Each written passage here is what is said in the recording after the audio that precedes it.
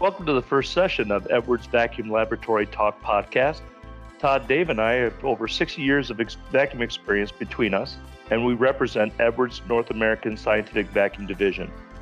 My name is Dan Rutherford, and I've worked in multiple roles during my 24 years at Edwards, and I'm currently the Market Sector Manager for the OEM analytical sector. And I'm David Steele. I'm a Market Sector Manager for R&D here at Edwards. I've been involved in vacuum technology for a little over 35 years now, and just over 25 years of that time has been at Edwards. And I'm Todd TeVogt, and I've held various positions within Gamma Vacuum and Edwards Vacuum since 2009, primarily supporting UHV and XHV customers and sales channels in North America. The goal of this podcast series is not going to be aimed at Edwards products specifically. Though it does make us very happy when you buy them. Yes, it does. We are very interested in providing some insight into the vacuum technology that not only benefits some of the newer users in the vacuum community, but may also be a refresher for some of the more experienced users. Our discussions will be based on the technical uses of vacuum in a general laboratory setting.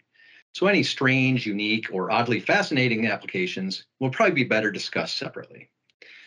In upcoming podcasts, we'll be getting into the detail of all sorts of vacuum technology-related topics, including how various vacuum measurement units work and different types of pump technologies. And we'll cover practical subjects like best practices for operating different types of pumps and pipework used to connect vacuum systems together, and how these will impact the overall performance of your system. Yes, and we'll be planning on discussing different types of vacuum metrology gear like vacuum gauges, helium leak detectors, and even residual gas analyzers.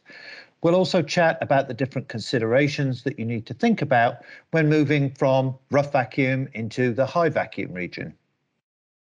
So again, during our series, we're going to spend a lot of time on the best practices for design and operation of your vacuum system.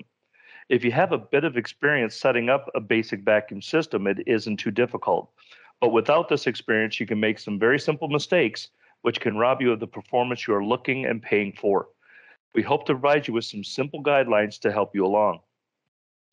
Proper selection of the pumps, gauging, and hardware are critical when designing a vacuum system.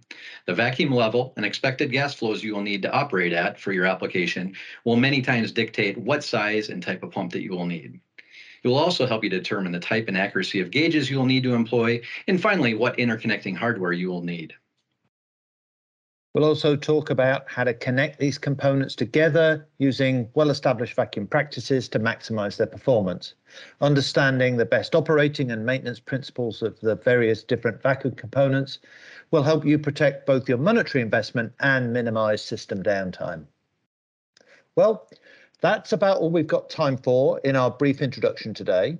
In our next podcast, we're going very basic, right back to the start and discussing what vacuum is and some of the practical uses of vacuum. So please continue to check back with us in the future, as we're hoping to release new podcasts about every week or two. If you have any specific questions you'd like us to answer during a future podcast, please send them to us at podcast@edwardsvacuum.com, and we will do our best to include these in a future session. If you have an immediate need for information, you can try to reach out to any of our technical support folks or salespeople at Edwards Vacuum by emailing info@edwardsvacuum.com. Until the next time, this has been Dave, Dan, and Todd with Edwards Vacuum Laboratory Talk.